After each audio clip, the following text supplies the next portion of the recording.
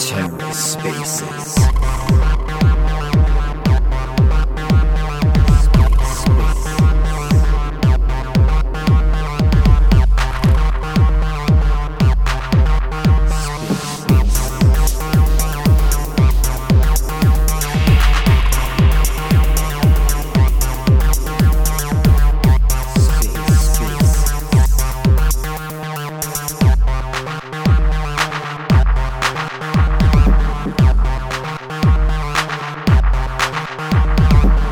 Hello and welcome to The Ether. Today is Friday, October 21st, 2022. Today on The Ether, a Cephii space, Kwon Saga, a discussion on the Fat Man Terra, Laura Shin interview. Let's take a listen. Hopefully everyone had a chance to watch the Laura Shin Fat Man interview. I'm going to hop up and we're going to hash that out a little bit. Kind of waiting for Bruce to hop in here too. If anyone wants to hop up and chat while we wait for folks, feel free. If you got questions, comments, theories, whatever the hell, it's fine. Hey, Ahmed, how are you? Good morning. Good, brother. What are you up to? At work like normal. In the mornings I'm, Yeah. I just kind of hopped on before running to do any work today. Yeah, I seen you were talking about Luna. I was like, yo, what's up? Yeah, so did you happen to capture or did you happen to watch that Laura Shin Kwon interview and then subsequently the Fat Man interview? Nah, after the whole Voyager debacle, I've been trying to recover and I'm going through divorce and stuff, so what did I miss? Oh, you got other shit in your life to worry about. Yeah, my mom's dying, all that kind of stuff. So what's up? Oh, no. It's too bad. There's just renewed attention with Do Kwon going on to YouTube with Laura Shin. She's kind of a writer, kind of crypto enthusiast type person. I don't believe she doesn't demonstrate any deep knowledge about Terra. So I think her understanding of the timeline of things is maybe unbiased, but at the same time, completely devoid of any kind of knowledge base about anything. So that was interesting. And then the Fat Man Terra thing, I was just sort of looking at how he speaks to her, and my sense is he doesn't understand how the system worked at any core fundamental level either, because he never actually covers any of the actual flaws of the Terra system.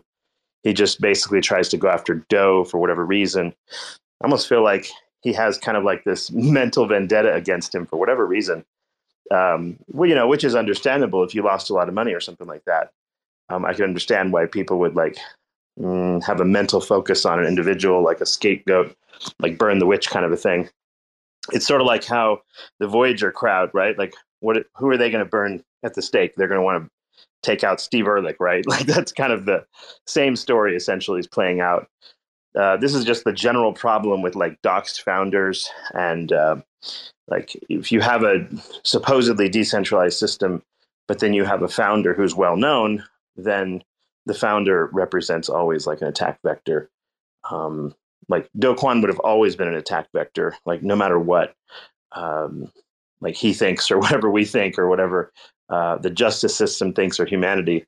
The reality is if something were to have happened to Doe at any point, let's say he got, I don't know, let's say Terra was doing really, really well even today, and let's say he had, I don't know, some heart attack or something, right? It would be naive to think that wouldn't affect the price of, say, Luna, and represent substantial risk to the price action of a centralized coin. This happened when Steve Jobs died, as a great example. I think my Apple stock dipped something I don't remember what it was, 40 or 50%. My wife was you're an idiot. You think Apple price is not going to go down, and that Steve Jobs' death is priced in, right? And I was all right, yeah, I guess. And then it was well known he was about to die, right? It wasn't you didn't have time to sell. So I remember Apple stock dropping like 10% after he died, and then I sold all of it. Like with major capital gains, but I was like, well, fuck it. And I remember like I was at Disney World or something. I was in the ride for like, I don't know. I don't know what, or maybe Universal Studios. I was in the ride for like Harry Potter or some Harry Potter ride, I think, with my family. And I went and bought all my Apple stock back at like, I think 40% lower than I'd sold it for. And I remember that really, really clearly because not only did like I make a lot of money doing this, but at the same time, it was like, it reminded me of like centralization risk, right? If something happens to a founder or whatever, like what could go wrong? So like when you look at Terra in particular and what happened to it, like the crash of Terra wasn't even remotely, like in my mind, the most obvious ways that it could have crashed. There's actually at least a half dozen ways like the Terra Luna UST ecosystem could have crashed. And I think anyone with like a brain could have covered any of these things. And like we've talked about a lot of those things on Spaces in the past and like, like mention them. And like there's no way to create like a perfect, like, I don't know, record that everyone's going to see of all the risks and benefits of a particular platform, right? Like where are you going to post that information that everyone's going to read it? Like no one reads anything. Like even stocks and stuff, like how many people read all the different like shareholder minutes and all the other bullshit that comes from your companies that you own stocks in? Almost nobody does. Like the governance part, nobody cares about until something bad happens, right? So anyway, like, and that could be said of actually Terra users too. Like Terra users, by the way, in the supposedly decentralized system, could have put up governance proposals on the Terra network to have like prevented any number of things that they thought were like preventable. Like, for example, like if you thought that TFL should have burned their wallet because they had like 50% of all the Luna out there, right? Like that's a serious risk factor. And I think the market would have been way, way more optimistic if the market didn't feel like TFL would eventually dump on them with, and Project Dawn was like a thing where I don't remember how many millions of Luna, I think it was like 3 million or something, were being sold, but like they had billions of Luna. Like that was just nothing, right? Like they could have sold all sorts of Luna and dumped on the market had they wanted to, right? Like was my point I was trying to make today in tweets. Like there are so many vectors where people could have like argued for the crash of Terra and centralization of like token distribution, everything else.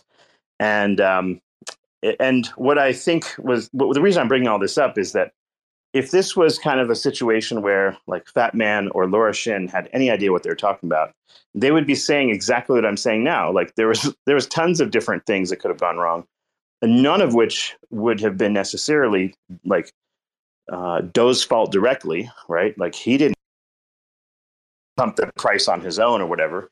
Like he's not the one that told you to go and buy anything, technically speaking. And like everyone wants things to be supposedly decentralized or something like that until something bad happens. And then people like Fat Man Terra come along and they're like, oh, he's a criminal. He should go in front of the court in front of South Korea. Like this just obnoxious. Like if you believe in crypto, then you should believe in decentralized culpability. If you're an owner of Terra, guess what? It's your fault that it went down. I hate to break it to everybody, but it's all your fault. Like that's it. Like you use your money that you got out of like your job or whatever. You bought Terra or Luna or whatever the fuck. It goes down. It is your fault. If you want to kill yourself over it, go kill yourself. What the fuck is wrong with people? Right? Like this idea that somehow like you should be like mentally unstable and go buy, like crypto or whatever is just not a good idea.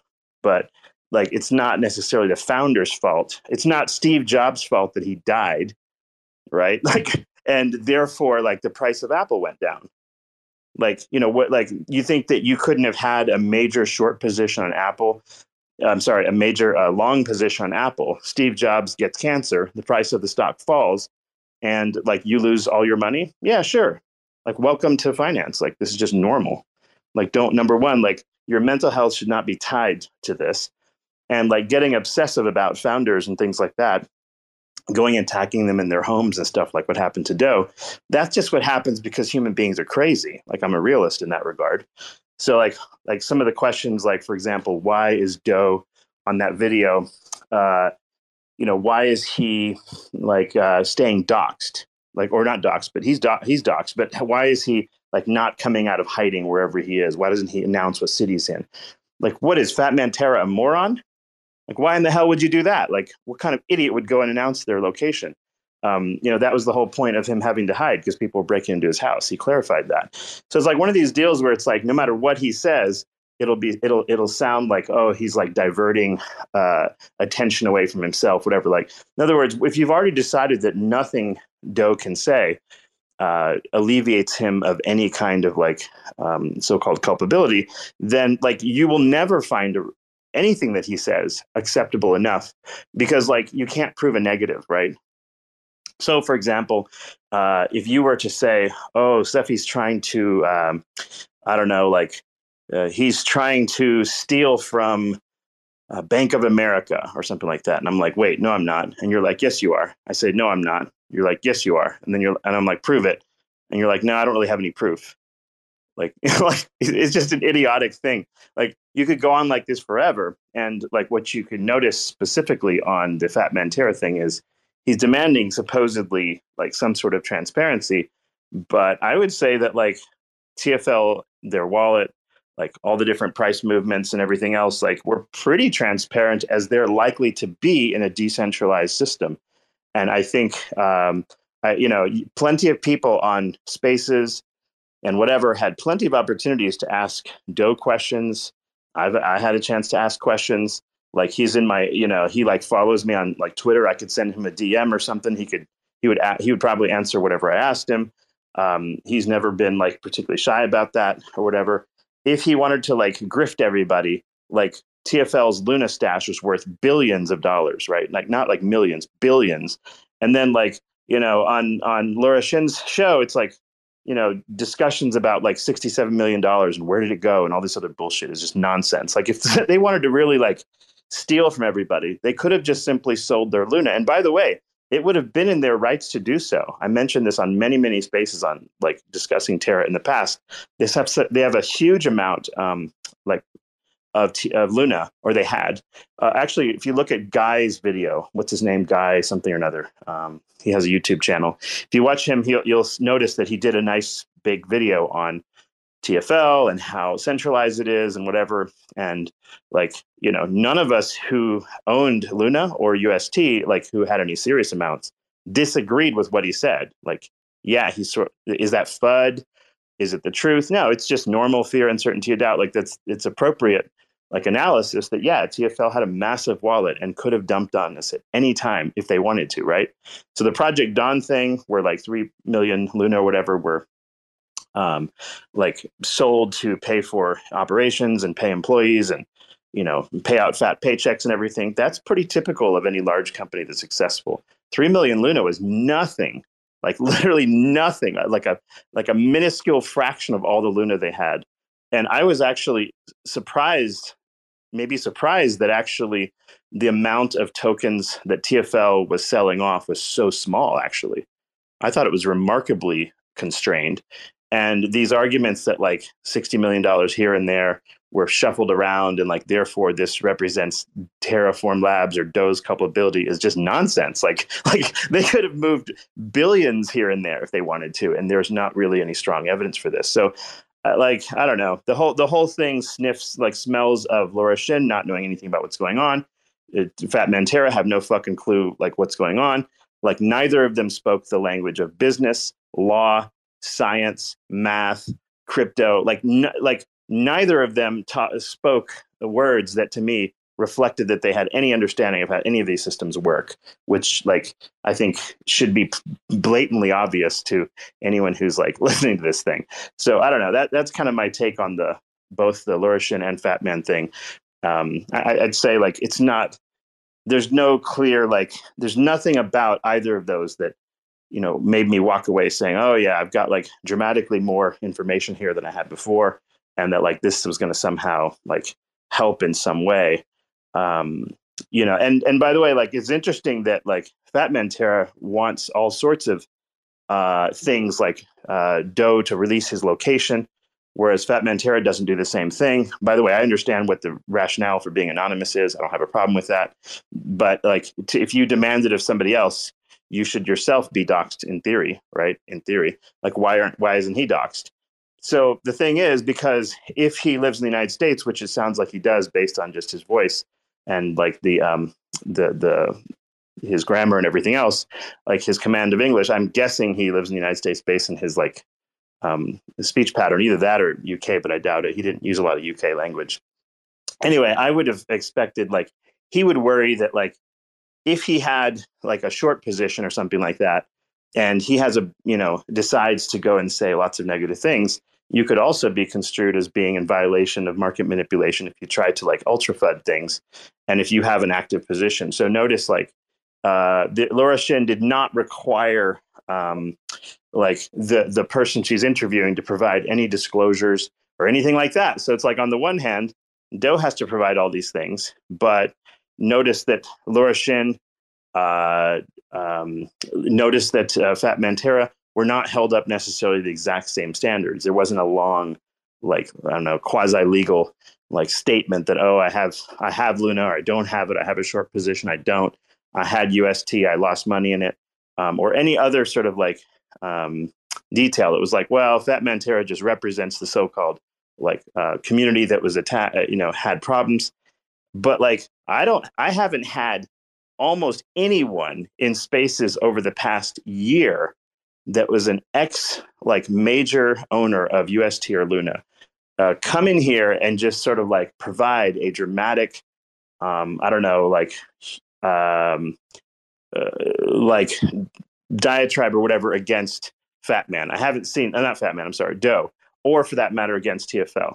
I have seen almost nothing. Like you see almost no tweets by like original members of Terra that really get into the details of like of why they hate TFL or anything else. In fact, like if you look at the Luna Classic community, it's almost all new people, and they also have like this craziness, like, oh, like Doe is bad, and like we have escaped from TFL, and we are now this decentralized organization. Bullshit.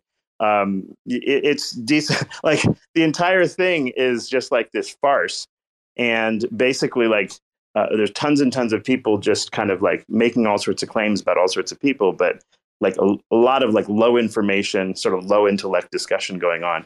But I've seen very little like on Twitter, and I've been watching, like most people that had anything to do with Terra, Luna, or probably had substantial amounts of money in it, and like the comments they've made against TFL or otherwise. And I've seen not much regarding like, negativity, like this is TFL's fault. I think most of us who are in it, like who are in Terra, knew all of these risks were a possibility, whether we chose to sort of like believe them or not, whether we chose to like allocate properly or not. I think most people that were in it like understood it to there are risks, right? Anyway, so these are kind of just some like comments I would say about those two videos. And then the last thing I think was, so one of my bigger pet peeves or whatever it is that exchanges like Binance, like, I don't know, I think crypto.com eventually did, and some others, a lot of these exchanges listed UST as a stable coin, but when push came to shove, they didn't provide one-to-one remittance for those things, right? That is by definition the scam, right? Like if anything was a scam, it was Binance, it was KuCoin and other exchanges who during the DPEG time, all they had to do is always say like, all right, look, we guarantee one-to-one. If we offer a stable coin, it doesn't matter what Tether says. It doesn't matter what Circle says. It doesn't matter what Terra says. We will provide one-to-one like sale of your UST, return on your UST if you come here and you especially if it's customers who have bought the UST on their platform in the past, they should provide at least that much reserve capacity to provide back dollars or tethers or some other thing in remittance. And I think that was obviously remiss, and it was a massive failure of any kind of like algorithmic stablecoin system, in that you can't export it out of your chain to centralized exchanges who will not provide one-to-one remittance or guarantees for your dollar, sort of like what USDC and Coinbase currently have as an arrangement, right? If you go to Coinbase, if you try to buy or sell USDC for dollars, you're not even charged fees. It's 1-to-1 perfect. Like I do it all the time. It's one of the reasons why I use Coinbase is because you get that benefit when you convert from like Ethereum, well, any of the USDC variants, whether it's Polygon, Ethereum, whatever, you get 1-to-1 with the dollar with that exchange. And that's an arrangement, I guess, they have with Circle Corporation. And Binance and such did not do this. So, and neither real quick, Cephii, Cephii, like, because there's the 3 pool, man. Yeah. Right. Like this whole thing was precipitated. So I think that might be a bad standard to hold exchanges to that. No, but what I'm saying is, what I'm saying is Binance should not have listed it. 3 pool. Well, perhaps Binance and Gemini shouldn't have listed it, and Qcoin maybe never should have listed it. Exactly. But at the end of the day, the value that they were referencing of it being a stable coin was largely derived from the 3 pool where USDC, USDT, and USD were pooled together there, right? So in that pool, when that became imbalanced, that's when shit got fucked up. Yeah, no, but balanced or otherwise, the point is like these are all things that Binance and others should evaluate before they list. Right? Agreed. And in that evaluation, they should then, based on their projections on how many of their customers are going to use this new stable coin, they should be reserving in the 3 pool themselves or in the new 4 pool that was going to come out, right? And remember, that's where these exchanges should have been using their insurance, whatever their centralized assets that they're allowed to manage. Binance in particular should then have had a hedge position to plan on buying UST if it dropped out of the 3 pool or 4 pool, right? The bottom line is like the exchanges, when they list a stable coin, the general public and retail don't have any fucking clue what Terra is. They don't know what Luna is. They only know maybe what UST is because they're just using it as a tool for trading or whatever it is, right? So at the end of the day, like there's a lot of things that exchanges do that don't make any sense, like Coinbase listing all sorts of shit coins that make no sense whatsoever, like clear-cut securities with very little warning of how centralized those particular coins are and everything else. Coinbase in particular is clearly guilty of listing just straight garbage last year. That's for sure. Like clear securities, things that would come under securities violations, et cetera. And by the way, I don't remember how many times I mentioned in Twitter Spaces and otherwise that Luna was most definitely a security. Like by any metric of any kind, it was a security. And if anything, if Doge should be blamed for something, it would be trying to claim that UST was a decentralized stablecoin, which it clearly was not. Like it was clearly centralized. That would probably be the most egregious statement. Even the chai stuff and all this other bullshit, like those are all minor things compared to like this claim that it was decentralized. I don't remember when it was, but like one thing I had commented on maybe like 6 months or 9 months ago was, what would have been really, really bullish for TFL is if TFL would have burned if they would have burned their own Luna, that massive pile of Luna, just destroyed it outright, right? That way it removed this like overhead concern that they were eventually going to dump on the market. That was one of the reasons why like Luna had more short positions they're going to build closer to the top, because at some point or the other, it was a given that TFL was going to sell, right? It'd be no different than Galaxy Digital, who sold. And I forget the other like hedge funds and stuff that dumped on retail users at the top, right? These are people that bought in early, but they didn't believe in the system enough to keep their positions, say, for example, until, I don't know, like Luna was like $1 trillion market cap or something like that. They sold way, way too early in a sense for like when you compare how much UST was outstanding. So you could argue that all of these large like institutions, Binance and a lot of the others, like sort of perpetuated the final destruction. It wasn't just like Anchor Protocol that caused this to occur. That had an effect for sure, especially when people started like there were several large withdrawals like Celsius and others. But there was but all of the like pieces were in place to cause a sort of like top to Luna's price in a sense anyway, because TFL owned so much of it. But like how would they have gone about like burning their Luna, maybe doing it over a period of time or whatever? That would have been a really, really strong meme. And I brought it up just like flippantly a few times, but like, but again, I'm not a member of TFL. I'm not Do Kwon. Like, I don't decide what to do with TFL's money, and neither do we. Actually, it's not a community thing to decide what TFL does with their money. That's the problem. So I think it was always centralized. And that to me would be like the primary complaint, not all this like shenanigans about whatever. And I think that's what South Korea is essentially trying to say with the Capital Act.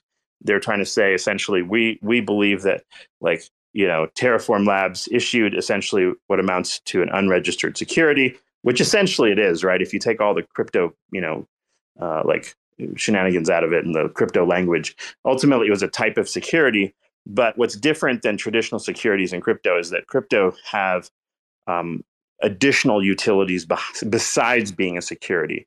So like stocks, for example, you wouldn't convert to UST, right? Or whatever, like you wouldn't have these different like functional mechanisms in that context. But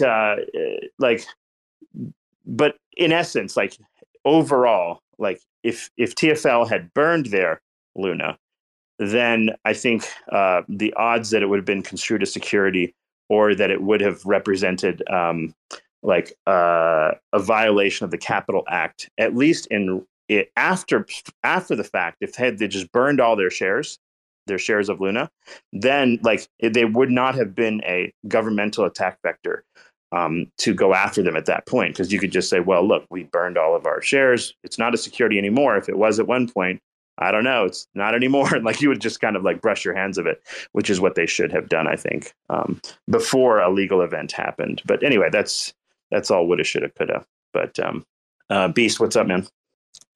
Beast, you there?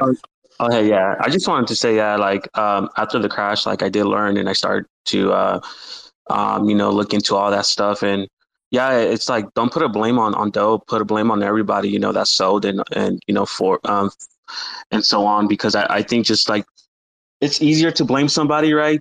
And to find an answer like that, but it's harder to do the research, right? But thank you for all the wisdom that you've been providing on these spaces, because it has been helping a lot. Well, I don't know how much it helps. I think it maybe helps like analyze like the next thing you get into or whatever. But like, I don't know. Here's the thing, like anytime you have a central company like TFL, you have a founder like Doe, like it's irrational to imagine that no mistakes will be made, right? Like, mistakes are going to be made. There'll be mistakes made in messaging. There are going to be mistakes made in like market signaling, like you say something and the coin price pumps or dumps or whatever.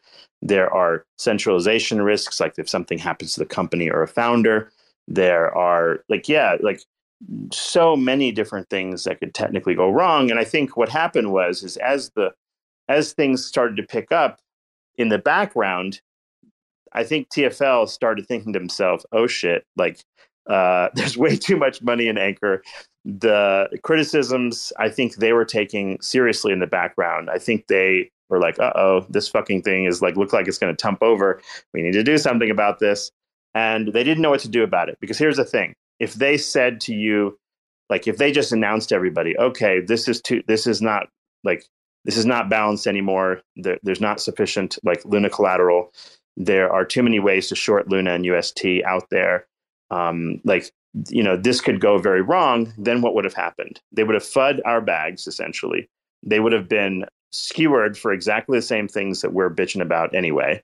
And the whole system would have collapsed. So the problem with like a currency is, like whether it's any kind of fiat currency or otherwise, is it's the entire thing is a human confidence scam, right? I don't care if it's US dollar, the Russian ruble, or whatever the fuck it is. Every currency is a confidence scam. It's like not a scam, but you know what I mean? It's about confidence. It's about trust. And once that trust is broken, whether it's broken by, like, I don't know, a Vladimir Putin invading Ukraine, or whether it's like the US printing gajillions of dollars, via the Fed or whatever, I think that messaging and that financial signaling is something that will happen in these large currency systems. And you should expect that to be the norm. It's not like abnormal for that to happen. It's just, it is what it is, right? Like it's like a law of the nature. It's like a law of the universe or whatever. So in this case, like with TFL and what happened, I think they recognized that things were getting in a bit more trouble, and they had to figure out a way to sort of like retroactively sort of solve this problem that algorithmic stablecoins were not going to be sufficient because, especially because of what I said, which is that exchanges were not willing to remit one-to-one. And as a result, like if they were, by the way, you would have had like Binance, KuCoin, Coinbase, whoever else, you would have had essentially what amounts to the current like Fed banking system, right? Let's say you had a dozen major exchanges all saying that they would remit one-to-one. You now have the confidence of those exchanges as the actual sort of like backing collateral. You would not actually have to collateralize it directly because, like, in a sense, the confidence in the system would be there. But now what ended up happening instead is Binance and others like had the ability to like allow you to short UST, and like you had the ability to short Luna simultaneously.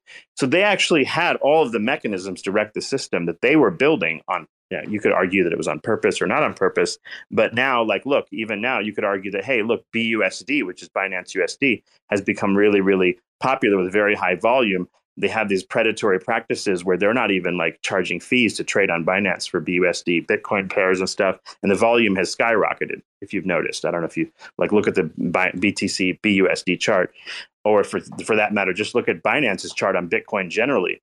And it has the volume has skyrocketed because they drop fees. They're doing the Amazon route where they're like, remember when Amazon Prime was super, super cheap and like everyone joined in, and now Amazon Prime is getting more and more expensive. They sacrificed profit early on in order to sort of like acquire more users. So very, very centralized institution is Binance, and it's like a huge like wrecking ball waiting to happen in crypto. If they get dragged in front of any number of countries for sort of crimes against humanity or some bullshit, right? The entire crypto market could take a fucking nosedive if something happens. And so like here we are, we're saying there's possible FUD there. No one's going to believe it until something actually happens. And then, of course, everyone will say, well, you shilled Luna or something. Like, like it's just nonsense. Like there's so many risk vectors out there, even today. And I think the Terra Luna scenario, where people go after blaming sort of like one individual or company for trying to do something, that makes me wonder, like, here's Do Kwon, he's at least doxxed, right? Which basically puts his wife at risk. It puts his, like newborn baby at risk. Like he would have to be a complete moron to basically like reveal which city he's from, right? It's interesting that Fat Man Terra calls Do Kwon a sociopath, but then again, like you would be a sociopath to dox yourself in that context and put your wife and child at risk. It's idiotic at best. And there's almost no evidence that you're going to get a fair trial in South Korea. Like Terraform Labs and like Luna clearly violates security laws. I don't know what else to say. Like, unless he just wants to simply go serve time or something for violating security laws, I would say he should just stay hidden forever and like forget about it. I don't like this idea that somehow you're going to get some kind of useful fair trial in crypto in South Korea. The sum total chance of that is zero, in my opinion. Like, because even if it wasn't fair, unless he just wanted to claim, yeah, I'm guilty, I'm going to walk in and like turn myself in. Like, I don't know how that's going to help anybody. To me, it's like the other thing too is like if you look at Luna now, right? You have to make a decision. Like, so you have vesting rewards. Maybe you have you're stuck with bags of Luna. What are you going to do about it? Is it better to like have the system be useful at some point, and the talented people at TFL, like who have essentially taken no sort of ownership stake of coins in the new chain, that they keep building stuff and then that your bags go up in value and somehow you recuperate some of your value? Would you prefer that? Or would you prefer like the burn TFL at the stake type of mentality, and then like have nobody building anything there and then just leave it to the wind? I don't know. Like, I'm not sure which is better for the investors, right?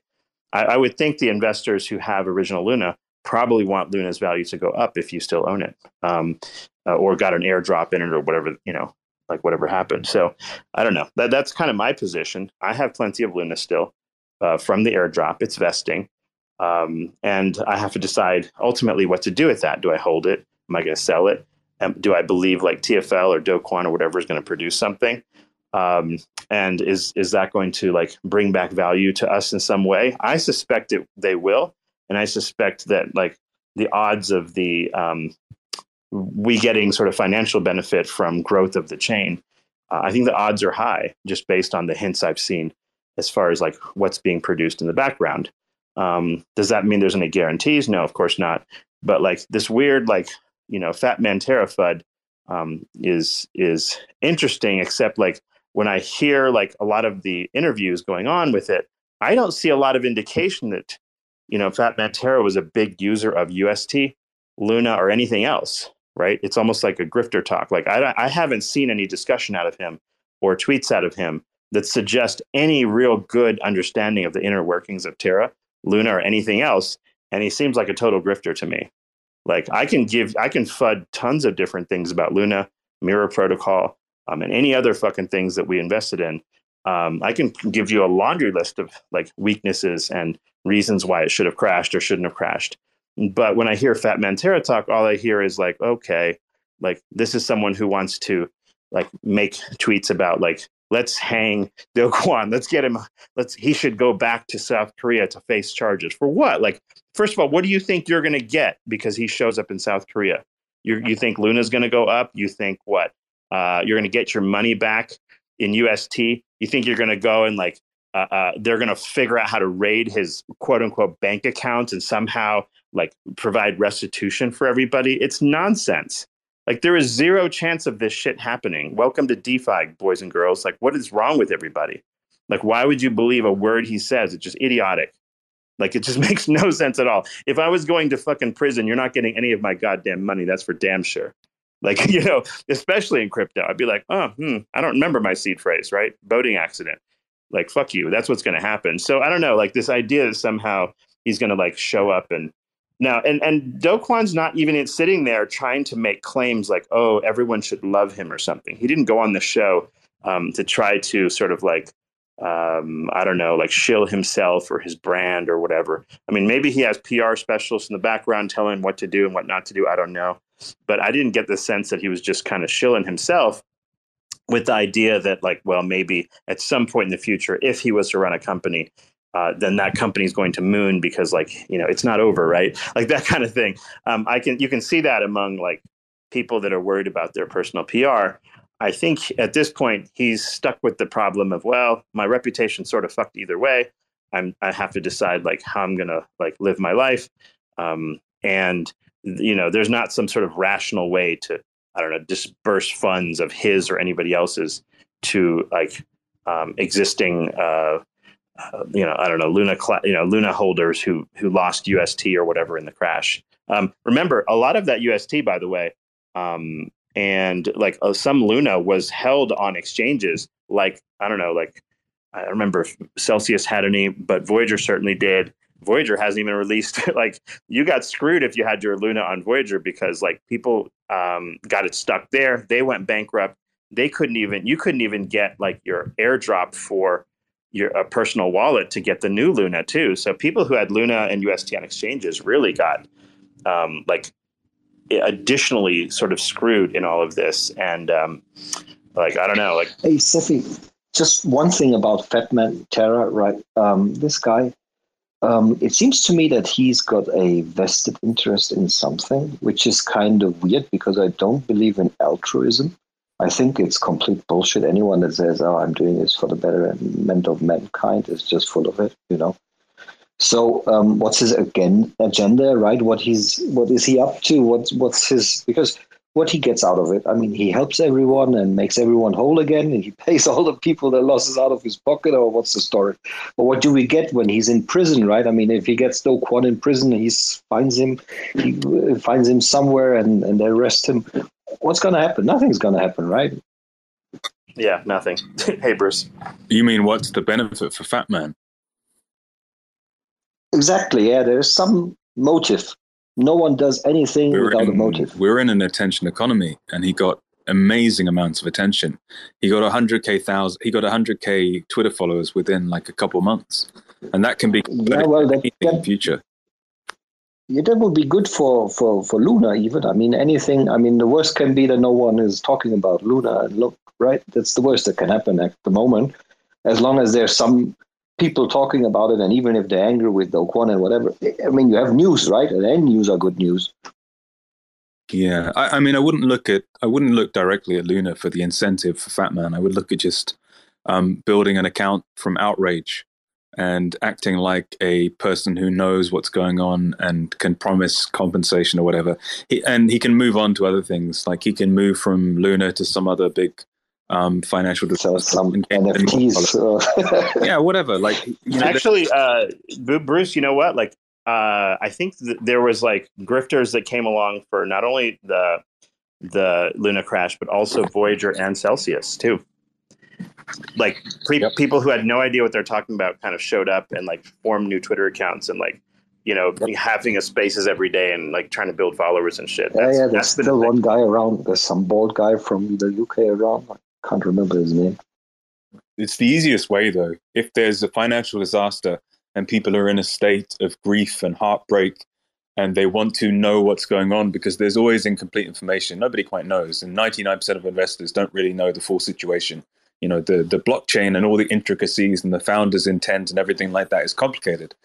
So to create an account where you kind of pull at the heartstrings and promise compensation or at least updates on what's going on and how you might be able to get your money back, that is immensely powerful. So that's why he got so many followers. It's the Messiah move, right? Exactly. No, it's the move where like you don't have enough information and you have suffered and you are looking for absolute information. You're literally looking for God. It's like it's what you're doing in your brain. You're looking for like some sort of absolute answer that will cure everything for you. Yeah. You want certainty and you want your money back.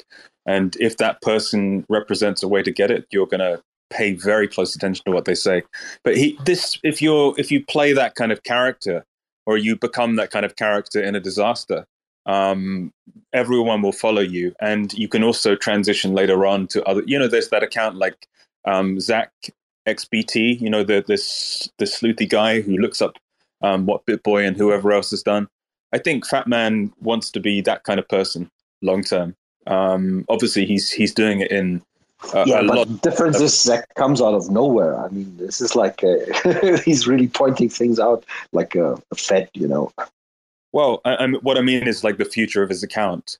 I think he wants that kind of thing. And then when you have that, there are infinite ways to make money from it. It's, the following, the attention, and the ways to make money in future. That's a huge incentive for anyone. It's just so easy. Like how much time did he spend versus how many followers he got? Not much, really. Yeah, the other claim he makes is, I've been in crypto for 10 years. Do you know how many people are in crypto in 2012?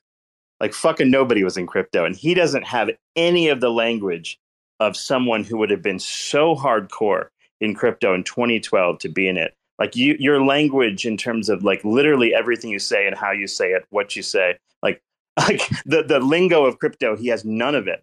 So the odds of this being true are near zero, in my opinion. Like that's just kind of just watching him. Anyway, I don't know. I don't think that's a good argument because a lot of people have been in crypto a long time, but they know almost nothing. But 2012, I mean, you would have to have been like, you're where you're working, like you're at Mount Gox and whatever, and like, or you're mining crypto yourself with a Bitcoin miner. Like, I don't know, the probability is just low. He doesn't speak the language. I agree on average, but I don't think like the duration is any kind of credential. No, it's not. It's not a credential. But what I'm saying is, I think that's one of the lies he kind of was mentioning. Like, I don't think it's true. I think the odds he was in it for 10 years. Well, you have a lot of specialists on Twitter, right? Sometimes in crypto, 10 years is just like feels like 1 year, though. You know what I mean? Like, I got into crypto like 2 years ago. I feel like I've been in it for 20, for sure. Yeah, I got into crypto like a couple of months back with the LunkDAO thing, but people keep saying, "Oh, you've been here for ages, Bruce. You're lying." It's just to me, it's just like one big laugh. It's funny. Do we know if he paid that dude that he lost the bet to that Binance would obviously not? What was it? It was that Binance and none of the major CXs would implement a burn. It was like 1 BTC or something, and he took half a BTC as collateral from the dude and said, I'd pay you 1 BTC if they do. And he just never heard any confirmation about that. Brother Chugs, if anyone is stupid enough to make a bet with Fat Man, A low integrity guy like that, they deserve to lose it. Oh no, but they won. Like it was funny because he did the bet straight after CZ shared the Medium article. Like, and he got all excited, like, "Yeah, CZ's my best friend now." Yeah. And then, like a day later, he puts the burn tax in. He's like, "Yeah, we're going to burn all spot trade fees." And it's like, "What? What?" No, I get it. But my point is, like, if you make a bet with Fat Man, do you think he's going to pay? Oh God, no, God, no. I mean, I did try and make it. He's going to twist the terms. He's going to say, "Oh, I meant the 1.2% tax. I meant whatever." This literally what he did. When I tweeted him about it, it's exactly what he did. I was like, "So have you paid that dude back?" And he actually told me to mind my own business.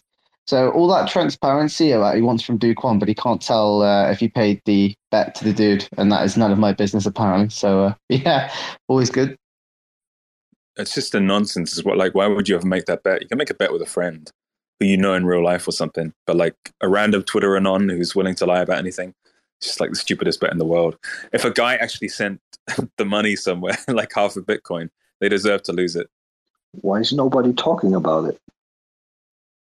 Wait, nobody talking about what? You don't see these Twitter bots, right? It's like, why is nobody talking about it? All the fucking time. I don't know. Like, Twitter, attention span is short, right? You could say almost anything, I suppose, like, and it'll just sort of fly by. Whether something does or not have like Twitter consensus or whatever is not a great indicator of a whole lot of anything. But today, like, so one of the things happening right now is like Telegram channels regarding like what to do with Atom 2.0 and like the formation of councils in order to sort of figure out how to spend like some sort of treasury that's being minted ultimately to fund operations. You guys probably followed a little bit of this. And I posted this Do Kwon, I posted the Fat Man Laura Shin interview, and I posted it at that forum. I'm like, all right, you guys, watch this. And now you understand how difficult it is to sort of maintain, quote unquote, absolute transparency that the public wants. Like, it's almost impossible to actually run some kind of centralized crypto organization and not get flack from it. In fact, even with all of the regulatory shit regarding like, stocks, regarding SEC and everything else, right?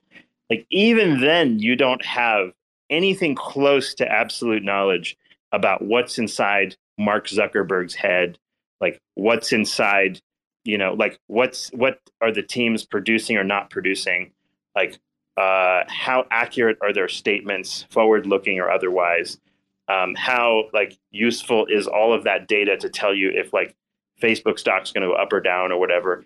It's really just all like just a big asymmetric information problem where those in the know like can't give you a full accounting of all knowledge necessary for an investor to make the quote unquote perfect decision. And this is just amplified in crypto to some extent. And I think, I don't know, like these ideas like people have of treating like TFL or let's say maybe like the Cosmos people for Atom 2.0 or something like that. The idea that somehow you're going to get like traditional finance type disclosures and transparency, there's just zero chance of this. Like that's why like my favorite phrase has become decentralized finance equals decentralized culpability. There's just no chance of this. This is the reason why, like, I don't know, Bitcoin doesn't have a identifiable founder. And I think like if you were to create some sort of crypto project, my opinion is it should be entirely like all things should be like on chain. All things should be non-doxed, meaning like if it gets really, really big, you don't wind up having like founder risks. Like for example, if Satoshi was, you knew who he was, like he'd have his life at risk at all times. And I think those are risks that you take when it comes to doxed systems. I know everyone wants to have like, oh, I'm only going to invest in doxed things because I think maybe rug pulls are going to happen if not. And the entire process like seems sort of ridiculous to me in that like it's this, most of the system, like most of crypto is a quasi TradFi sort of like reenactment, but not even done as well as traditional finance. So I think when you invest in these things, you should understand like that they're ultra high risk. and like you should allocate accordingly. If you have the money or the income level to like throw large quantities of money into these things, fine. But like just because you saw someone on the internet that claimed that like they bought 10,000 of this or $20,000 of that or $1 million of this or that does not make it any more safe necessarily just because of large sums of money. And I think one of the things with crypto too is it's this price meme effect, right? The higher the price goes, you and I or the average retail user says to themselves, wait, okay, it's been a few years, it's survived, and like as a result, that means that like price is a consensus mechanism, and because price is going up, it must be legit, right? Like that's the sort of the ethos of like long-term, time-tested like price consensus, or in a way like higher highs and lower lows, higher highs and higher lows, and the price keeps going up. So therefore, it must be legitimate. That's what most people consider doing their own research. Honestly, I would say probably like 99% of people, their primary research, quote unquote, is like, oh, look, price is going up and therefore it must be legit.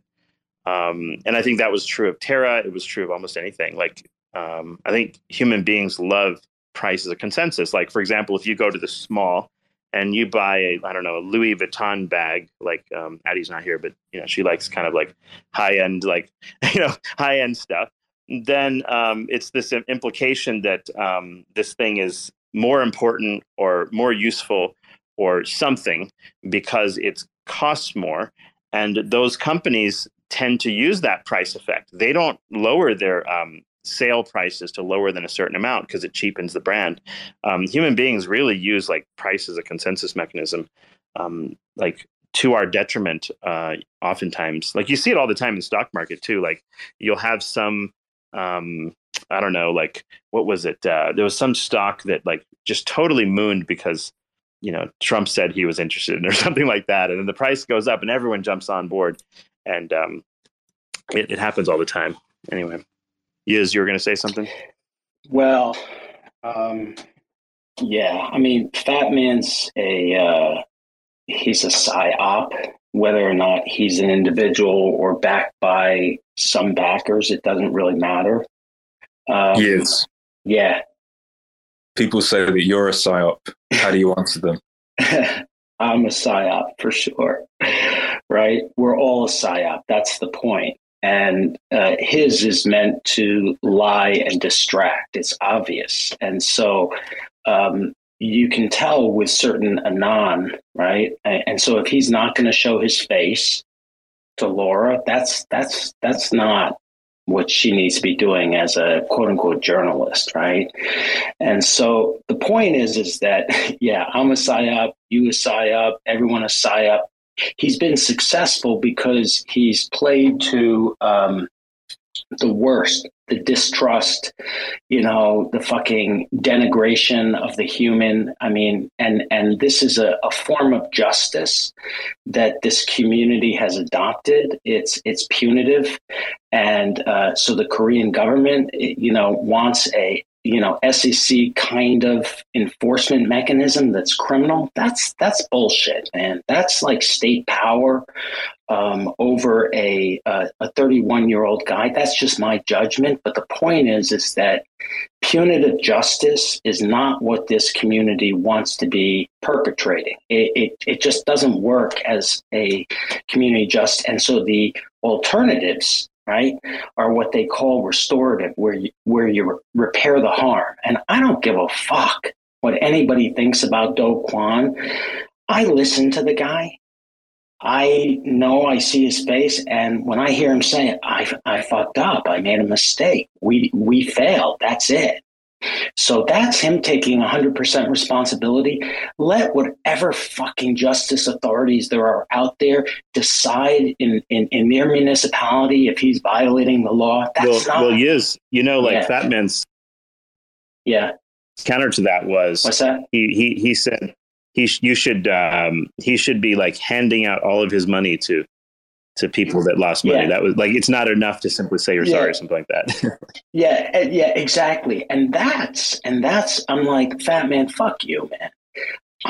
I read all of the disclosures on Anchor and on Mirror and on terrorist state, I'm 100% responsible. And that's why all of the whining and crying and fucking projection of hurt and loss and punishment onto Doe is absurd.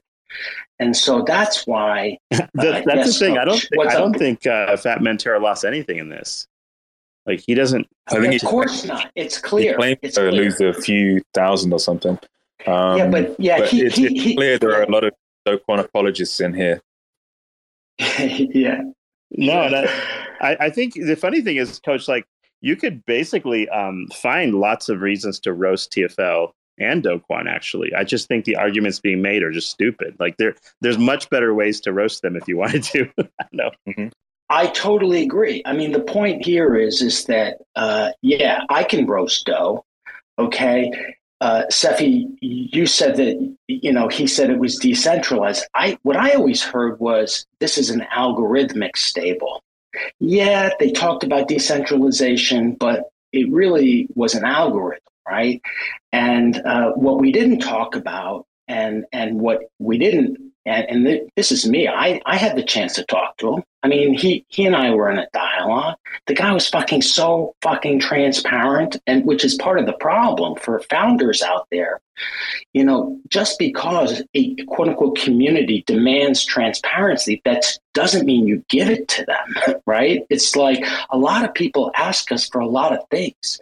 You don't give people. Yeah, it's almost like Yiz. It's imagine.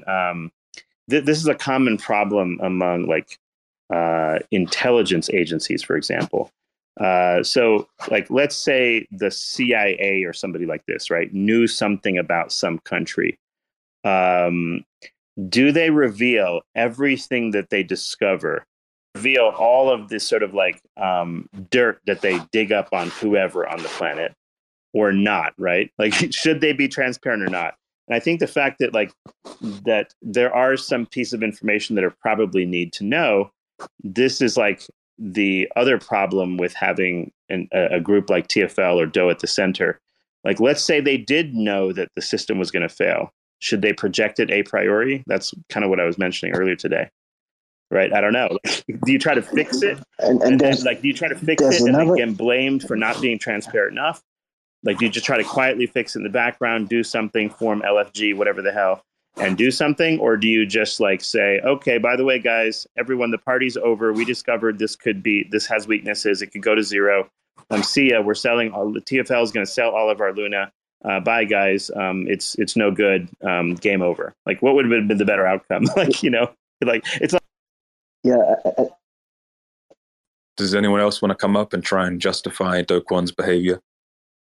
No, not really. But what Cephii was just saying, I think he's pretty spot on. I mean, is it always reasonable to be so open source? Because you see what I just saw in the last 2 weeks, I think there was a hack, and it was mentioned in a Discord before on the devs, and it's all public, right? Someone said, hey, you have to do something. This can be exploited, and someone read it, right? And 2 days after, you got the exploit, and they stole, I don't remember what it was, but I mean, there's a problem about disclosing these things, right? Because you point it out to some evil being that just waits for this kind of, let's say, nice guys just trying to fix the problem, and you tell everyone very openly, yeah, we've got a problem there, and they're like, yeah, great, I just want to move past Do Kwon. If I'm completely honest, I'm getting bored of Do Kwon now. It's been going on for 6 or 7 months. We can't do anything about it. Let the authorities do their thing. Let people try and do hide and seek Do Kwon in their little Discord, fucking anonymous wannabe, situation, and move on. Fat Man's irrelevant. That's why he keeps doing what he's doing. Let's be real. He is completely irrelevant. Didn't he say he was going to be giving out some of his own money to people that lost money? Didn't see anything like that. It's just, He said that he would start a validator on the new Lunar network. And he did, but it didn't get enough delegations to enter the set. So it would just shut down. So he probably paid a couple thousand or whatever to run that and then just failed. So basically, he was trying to support Luna and pay old Luna people while fudding Luna, so making his whole investment like that. He's not got any sort of intelligence, has he, if you think of it like that? you could see it cynically. You could see it also like he got all these apparent victims, although like 90% of his followers are bots. He got all these victims together, and then he said to them, if you stake with me, my validator, then I will put those rewards towards helping you. So he was trying to convert the following he had into stakers, and then claiming that the rewards would go to help them. So you could call it a grift as well, if you like. Yeah, well, good thing no one helped him and he rage quit and he started getting pissed off, and you had people like Rebel Akbar that started defending him and all that sort of shit. You've got to give him credit where he's due. He does know how to turn people against, well, Lunk and Luna. He's good at it. He is. Well, that's not difficult, right? You just have to remind them how much they lost. Very true. How did that Prism thing affect you, Coach? Because he's a bit of a prick, isn't he? The what, sorry?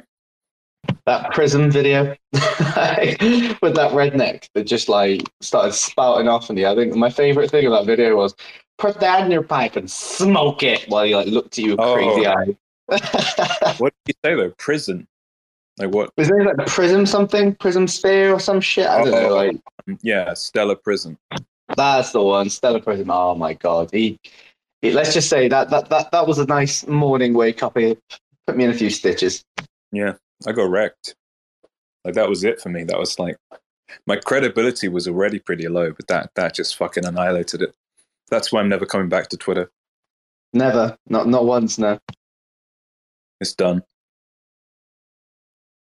So Stella was the one that put the knife in your back, the final knife. He was right in his video saying that by his standards, he's winning this argument, I think is what he said. His follow-up argument's quite funny. I noticed, I don't know if you read this, Cephii, but some people in Lunkdao were having like a 3-hour discussion with him in replies. It went like 200 replies deep. They were arguing with him again and again. But it was all a bit silly because he was just totally unwilling to come on the space. The whole reason I did it in the first place was to try and bait him into coming into one of these spaces. Like I was calling him a keyboard warrior and doing the clown emoji or whatever. But all I wanted was like a real conversation. And he was just unwilling, but he managed to spend about 10 hours typing and also making that video, which is a bit weird. Cephii wrote them. He's gone quiet for like ages. Makes me nervous. I saw him unmute there. Yeah, he stepped out of the Faraday cage, that's why. Had to reconnect here. Kind of had some transition issues from Wi-Fi to my phone. Yeah, I had some kind of like bad news yesterday. One of the, it was kind of a doctor friend that we knew, we got a call about, and he's an interesting guy, like very, very, very, very nice individual. And he actually lost both of his hands. This was back like maybe, I don't know, a number of years ago. He lost his hands, and this was related to like a sepsis infection complication. He survived that. He went on to working and, largely just like almost semi-volunteering his time because he didn't really make a lot of money at his follow-up work or whatever. And he just like had another event this last week and died. So that was that. That's why I had to drop off that call yesterday, Bruce, like just checking on what's going on with all that. But he had like literally like two hook hands, like the little metal, what do you call it? Like, I don't know how you control those things exactly. I didn't really get into it with him, but he'd go to like the gym every day after all this for a number of years and like did pretty well actually. But we kept like teaching doctors and like practicing and stuff, even without like either of his two hands. It's pretty interesting. Yeah, that's sad. And was his death a consequence of the original complications? I think, if you look at the type of issues he had, to me, he seems like someone who has like a genetic tendency towards severe infection complications. There's something called like there's a receptor called the toll-like receptor number 4, and it has to do with anyway, long story short, there's some genetic mutations or like carriers of certain types of genes that result in a higher probability of like infection-related complications in your life. And, my suspicion would be he has something like that, because the second time around was very similar to the first time as far as like, how he deteriorated and what happened. It's interesting that he didn't have like any major complications in between, like in the middle, like 5 years or whatever, but succumbed to almost the same thing that he had the first time when he lost his hands, but this time he died. But yeah, it's not so much like I'm necessarily surprised about like what killed him and how he died. Like these things just happen. But the guy was a real class act, like real impressive. So like he's one of those people that like kind of give you the sort of like optimism towards humanity type of people. Like he's really good. So yeah, anyway. Yeah, that's good. Very sad. Sad as well for a surgeon to lose his livelihood in his hands. That's an awful thing. Yeah, and he wasn't actually a surgeon where he's like I missed operating stuff. He's more of a general medicine type physician, right? So more of his work was cognitive than it was physical. So that actually probably was like in a benefit to him. It's much, much worse when you have surgeons who lose the ability to operate, because it's like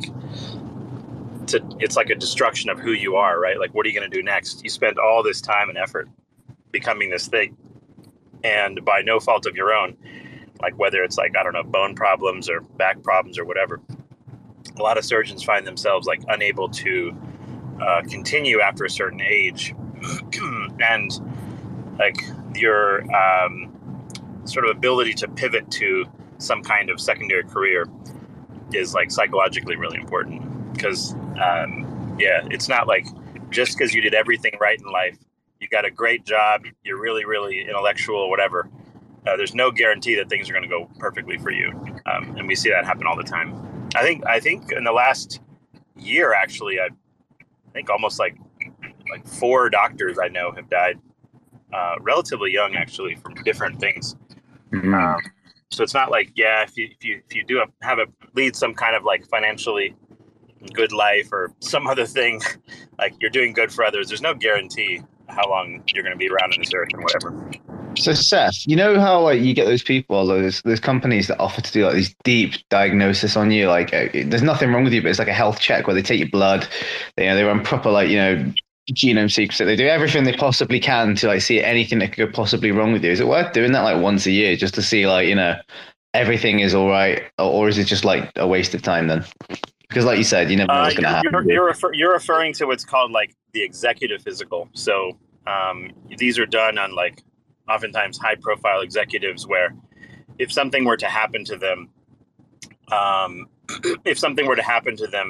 then like it has major financial implications for shareholders or like, I don't know, company or something like that. Like, but do these things actually do a lot to prevent actual catastrophes or death or whatever? Not necessarily. Like, there are pretty large studies and stuff that clarify like who should get, for example, like mammographies or, what are the risk factors for colon cancer, and this and that. Because the problem is like when you talk about screening, so if you start looking at PSA, which is like for prostate, or you look at, I don't know, colonoscopy for colon cancer or CT scans of the lungs for lung cancer, you realize that like you wind up finding a lot of small lumps in your body that have nothing to do with anything. Like we call them nodules, and they don't have any actual, they're not going to be cancer necessarily.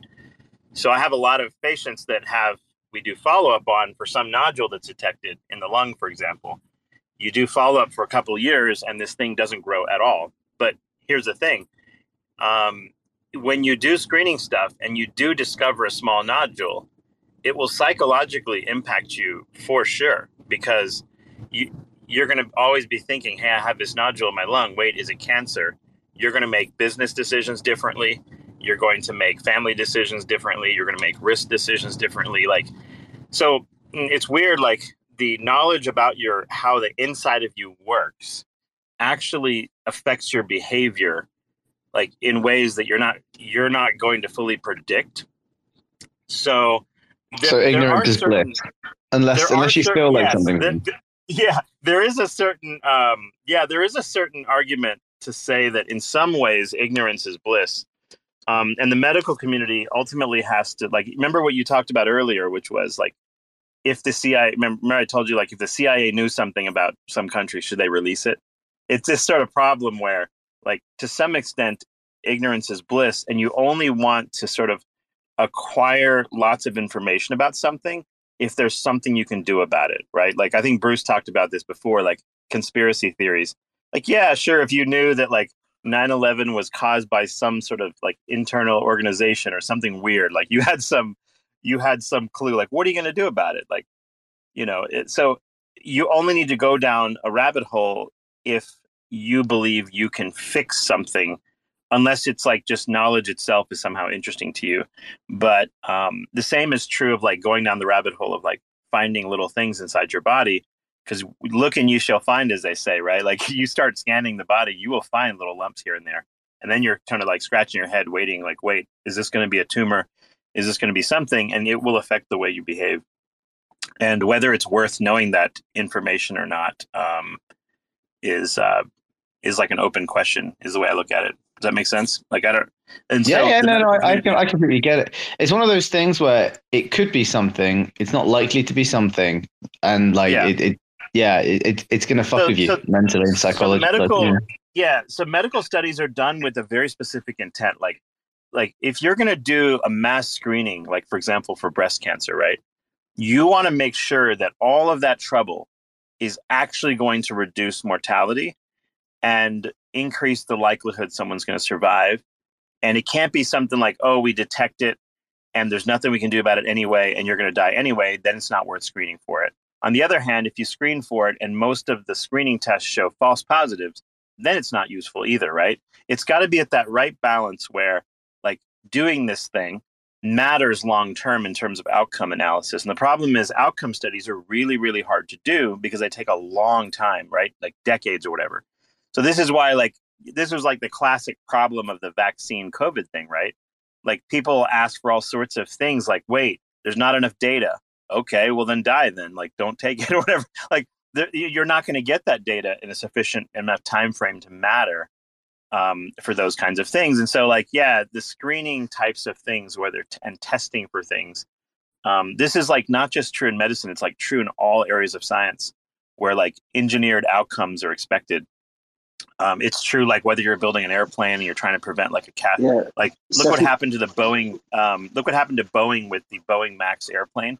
Like, they created a system to prevent crashes, and like it actually caused a plane crash. Remember that? Like, so sometimes like things could end up becoming over-engineered, and you don't realize it till something bad happens.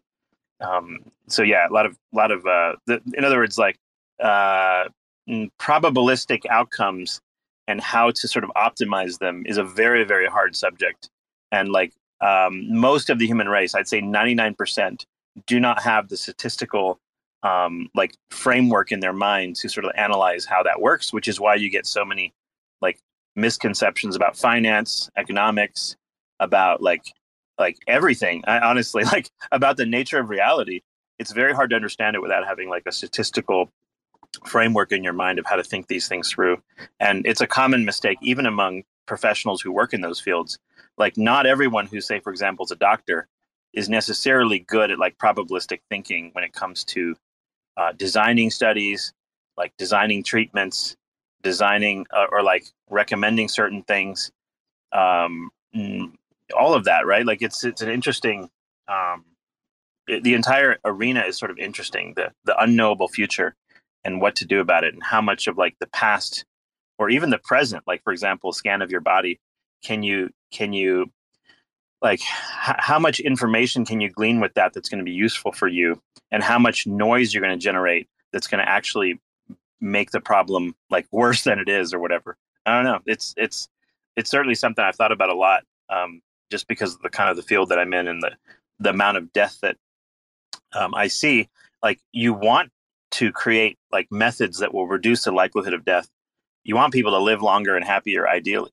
and how do you do that well, is really like the holy grail of like most of what I do. Like if I had those answers for everybody, for everything, like, well, like I could see the future, and that's not possible, right? So like there will always be sort of like this blind spot that we can't see past. I think if you read Frank Herbert's Dune, if you're a fan of the Dune series, like that's what that book is about. Like that entire series is about like this character who can see past the dark veil of the future and see like what would be the supposed like golden path for humanity if you could see the future. And obviously it's a fiction, but that's basically what that book is entirely about, is what I'm talking about here. Which I think is why like Dune continues to be like one of the most well-regarded sci-fis, like I think in the history of like all sci-fi. I think it's always in the top 10 because it addressed this problem. And notice like the year that book was written, like most of the technologies that we think about now were not even there, right? So as the way Frank Herbert's mind worked as far as like understanding time and probability and the nature of it, like to some extent predated a lot of the sort of like technological advances and such. And actually, I think a really, really technologically advanced piece of work also is like the Genesis story, biblical Genesis story, when it comes to Adam, Apple, and Eve, and the story of Eden. It's actually a very, very interesting allegory about free will, time, and decisions. It's less about, I think, the story itself, and more like an allegory about how like human beings perceive time and decisions and all of that. A lot of interesting writings on the perception of time. And Uncle Cephii, tell us more about that. How is it an insight into our perception of time? You mean like I think the concept of like Eden in the book was kind of like this idea that there was a time, and I think it's an allegory. So I don't think there's an actual like differentiation here as like a pre-bite of the apple and a post-bite of the apple. I think like the fact that the apple exists means that like Adam was going to take a bite out of it no matter what, right? That was kind of the idea. Why they pinned this on Eve or whatever to be the one to kind of like coax him into it and like adding the snake Satan into it, I think is all just allegory. But I think it's in a way it's like this problem of I guess like asymmetric. You lack the knowledge of the future that can clarify for you whether biting the apple was a good idea or not. And like, what would you have done differently had you know it was a bad idea? Literally God telling you, by the way, this is a bad idea. Don't eat it. But you have the will to do it. You eat it anyway. Like, what does it mean that like a being that could see the future literally told you not to do it? And you're like, fuck it, I'm going to do it anyway. Right. Like it's a weird, like it's a very strange story, but like, that's the implication, is that like, even if we had a perfect knowledge of time, the future, like all of existence, like would we or could we have done it any differently? And actually, to me, it's like the Adam Apple story does not imply that you have free will to eat the apple. Like to me, it's like the concession that the apple would have been eaten no matter what. Like it's the ultimate, like biblically, it's like the story that like the will actually isn't free. And that implies certain things about like the nature of sin and whatnot. Like it's not actually possible to not sin because your will is not free to prevent sin from happening in the first place, or something like that. You're just putting a predeterministic attitude onto everything with that, and that everything is set in stone, and this is now bordering fatalism, which just goes to show that this is not guilty, because this was always going to happen. Yeah, I think. Well, yeah, those arguments will always come into play. I think I have like a simple view of the world now, based on like maybe oversimplified view, like based on how I think of like the laws of the universe as we know them so far. The way I look at it is like the past is there's deterministic elements of the past, and there's a probabilistic future. So it's not set in stone. But at the same time, like knowing the entire history of the universe going back from today, by the way, you don't even know like where all the particles in the universe are now. What makes you think you're going to be able to analyze the past? It's a joke to think so. Like you don't even have the computational power to understand what's happening now. So now and the past is all just a massive blur, right? But it has deterministic features, meaning like there's a sequence of dominoes that has to fall to make today happen. So I think we can reasonably concede that. But then at the same time, like the future, that doesn't make the future any more really like knowable, outside of like there are some parameters, there are some rails that we follow that like make it, in other words, like, is it probable that the Milky Way is going to blow up tomorrow? Probably not. So you can make some claims about probability, but you can't necessarily, you're not going to be able to like predict the future necessarily as a result of the past. So I don't think it's fatalistic in that respect. I think the mistake is to think that just because the past does not seem modifiable, or that maybe your will was not even like obviously free at the moment you made the choices you did, it doesn't mean it gives you any ability to detect like how the future is going to work, because it's almost entirely quantum until like you actually witness an event, and the observer effect and like the like collapse of wave theory and everything makes the future sort of happen.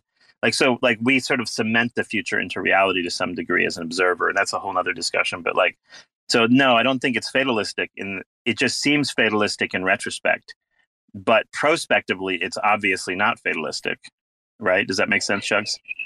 Oh no, I completely understand what you're saying. Like, I've got a basic level of quantum physics from when I took it in college, so I completely see where you're coming from. And like when you mix it in with philosophy as well, it like tends to like create a spectrum of arguments, really, doesn't it? And I think you've got, as you said, a really simplistic way of justifying it. I guess justifying your version of causality. I just have no way to justify anything else. That's I guess how because right. It's like you said, unless you're omniscient or omnipotent and you know everything that's going on and you have the power to change everything, how are you going to ever know 100% of anything? There's no, well, as far as we know, there's no physical way of getting to that point. So no one's ever going to know the future properly. I mean, obviously you can make educated guesses, can't you? Like that's as far as it goes. You don't even know what's happening now. Like you don't have a full accounting of everything happening now. Nobody does. Only forget about the past and future. Only in your observational window of what you can see around you at that time, and even then, you don't know what's going on. Say you've got a TV on in the background and it's on standby. You don't know if there's a wire in there because you can't observe it that's about to spark and cause a fire. So you don't know. Yeah, I guess we're just monkeys. Best way of explaining it: monkeys with some talents. Like that's it. Yeah. So just want to weigh in on Cephii's telling of that story, which I think is really good, actually. I mean, just this concept of time is a good one, right? And so from the but I just want to throw a little curveball, like putting some, because even in the pronunciation, Eden, that's like a English variation on the theme, right? Nothing against the English language that we know and love. Eden is not what we're talking about. It's actually Aden, okay? And Adam, right? Adam is the guy. Eve, like, is the feminine, right? And so just know that you've got, in the story, which is like in the rabbinic tradition, there's no fucking right answer. Okay, that's why whatever anybody says about Jews, like typically it is a lie, because like the first principle of being a Jew is just a stupid fucking idea. Okay, not a stupid, it's an idea. That's it. It's not matrilineal descent. It's not patrilineal descent. That's all made up. And so that's why anybody can be a Jew, and anybody who's like been around the world will know that there's frickin' yizzes in China, there's yizzes in Brazil, they're everywhere, and we tend to hide, right? Because like there's all this projection. But if we follow Cephii's thing around, it's all about time, and then we go to Chaga and say what the, and so the point is that in the story of Eden, Adan, it's first principles. That's all it is. And we can make it up. And so that's why the snake is such a killer archetype, right, Ava? Right? And so it's like the snake, when she shows up, and all of this idea I mean, like, we project everything onto the snake. I mean, how many people think it's, how many people think, for example, the snake's a guy? Or how many think it's a chick? Or how many think it's gender fluid? Like no, it's a fucking... This is simply a heuristic, right? Like, it just represents reality. It's just the complexity of decisions where you don't know if the outcome's going to be bad if you make that decision, right? You follow what I'm saying? Like, and there's some decisions you can make. Absolutely. There are some decisions you can make that, like, the outcome is going to be bad if you choose them. Like, I think where people can find that, like, maybe there's some objective bad outcome or something like that. Right. Exactly. But you can't be sure that, like, just because I have a bad outcome today, that doesn't lead to a dozen good outcomes a year from now. You see the problem of time? Yeah, exactly. And the reason why the snake is there, right, is and this is what the martial artists, I've heard, I hear people talking about BJJ, and I love BJJ, right? As a student, I'm like, Brazilian martial arts is so beautiful, the culture and everything and like the Chinese system, right, has snakes everywhere and dragons everywhere. And what they teach you in that system is all men are afraid of snakes, right? And so women way less so, but all men are afraid of snakes. And so the snake archetype throughout time, triggers all the fears everywhere. And so that snake, even though it's, what did you say, a heuristic? I'm not sure what that means, but I suspect you're right. But they put it there in this, in the narrative, right? By the way, written. No, what I mean by heuristic is human beings are made to make, like, you're forced to make decisions, and those decisions are based on lots of externalities, i.e. the snake, and very few of them necessarily, like, it's like this attribution of externalities versus what is, like, what is God, or whether God is everything. Like, there is this distinction being made there. That tries to create, like, the nature of sin in this art in the story. And I don't know, it's I'm not sure I fully, like, I'm not some sort of theologian.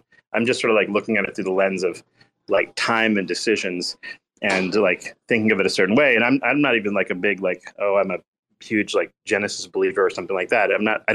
I think it's an interesting I think it's an interesting allegory that is ingenious in its construction. I'm not trying to say, like, I believe it in some sort of literal fashion or something like that. But anyway, Coach, I don't know if you can start a space, but I've got to run for work. There was, like, kind of an emergency happening, so I've got to get running. Oh. When will you promise to be back? I don't know, maybe a few hours. Let me see what happens. Okay. Well, if you promise, then we'll let you go. I can't see the future, but I'll try. Bye, Cephii. See you later. Have fun. Don't. Thanks for checking out another episode of The Ether. That was a Chepe Space, the Kwon Saga. Continued. It continued. And continued. This one focused on the Fat Man Terra Laura Shin interview, and some thoughts, and probably some prayers. Recorded on Friday, October 21st, 2022. Very somber day. For TerraSpaces.org, I'm Finn. Thanks for listening. Rolling down the street in my 6'4". I never had a 6'4". A kid can wish though. I snapped the wishbone and grabbed a fistful. Chilling with the dopey, this a weed is all I wish for. I'm feeling blissful. I got a missus. My ginger always down to ride no matter what the mission. I'm singing this song. Got a couple albums out. We do alright, but it ain't really shit to write home about. Like to feed the fishbowl. Keep my stories mystical. I like my beats boom bap and rap to be lyrical. I'm feeling cynical. Craving a little ritual. Save my place in line while I try to find a miracle. I keep looking, but never find nothing. We've been lied to, thinking this surprise under super secret lies. Motherfuckers sneak inside, going dark. Now believe me when I say this shit is do or die.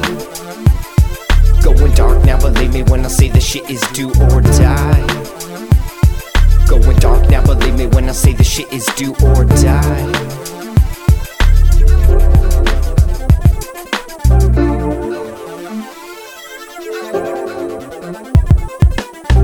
Through the trenches, trying to stay offensive. Trespassing here like the This land looks expensive, ain't no time like the present. Trying to stake a claim, just make sure your claim stays away from all these other claims.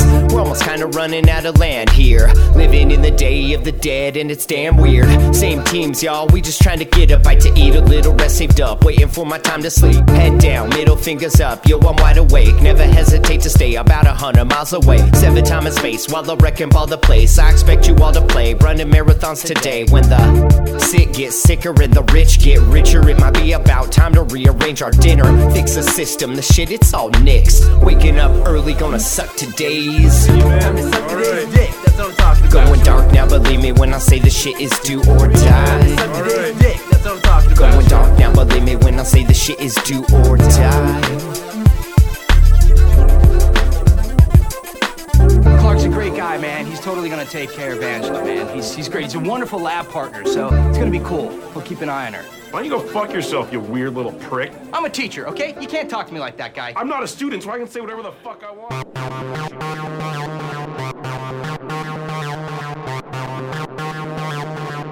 TerraSpaces.